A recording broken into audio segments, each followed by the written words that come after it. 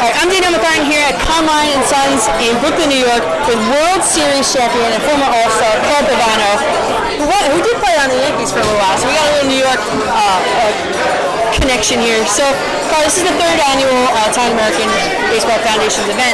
How is it important for you to be here to support, baseball growing in Italy? I think just in general, just growing baseball culturally is great. Obviously, being Italian, growing up here in the Northeast, you want to give back. And I got to meet Joe and Carmine for the first time. I'm really excited about the food.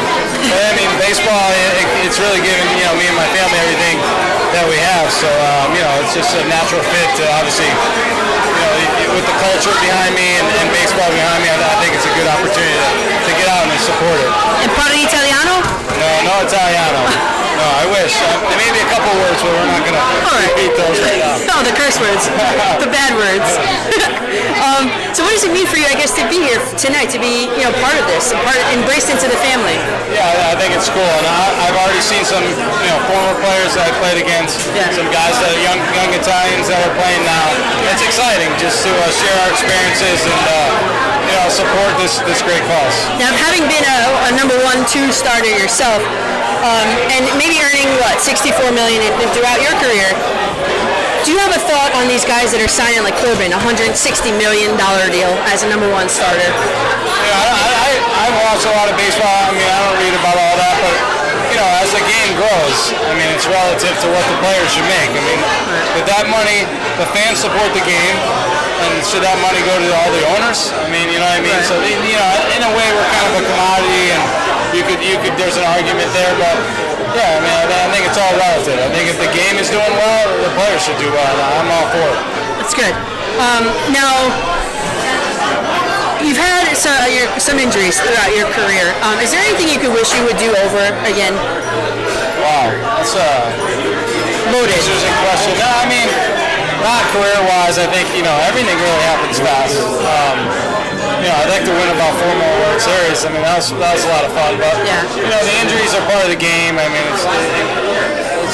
Sometimes you just can't get around it, but you never know. It could have turned out worse if I tried to change things, which it turned out pretty good.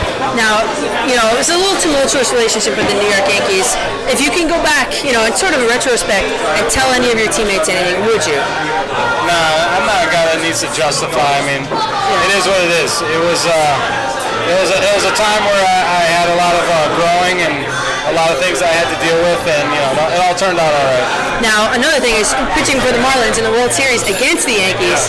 What was your thought process? I guess leading up to that start. I don't think you dwell on that too much. Even though I was a Yankee fan growing up, you don't dwell on that too much. I was a Marlin at the time, and you get pretty trained that the uniform you wear is the uniform that you got to support. Right. But in the I think you just went. It wasn't like you really thought about it. You just reacted. I think that's just really the right way to go about it. Regular game then. Yeah. Now the Marlins, speaking of them, they have a new logo. It's pink, teal colored. What do you think? Well, I think it's great for ownership. I think the rebranding is definitely an opportunity to get that $1.3 billion back that they paid for the Marlins. For Derek Jeter, that is. Your former teammate. And I have one more thing before it starts. I know everybody's going in. It's going to be an Italian landmark quiz. You think you're ready for it?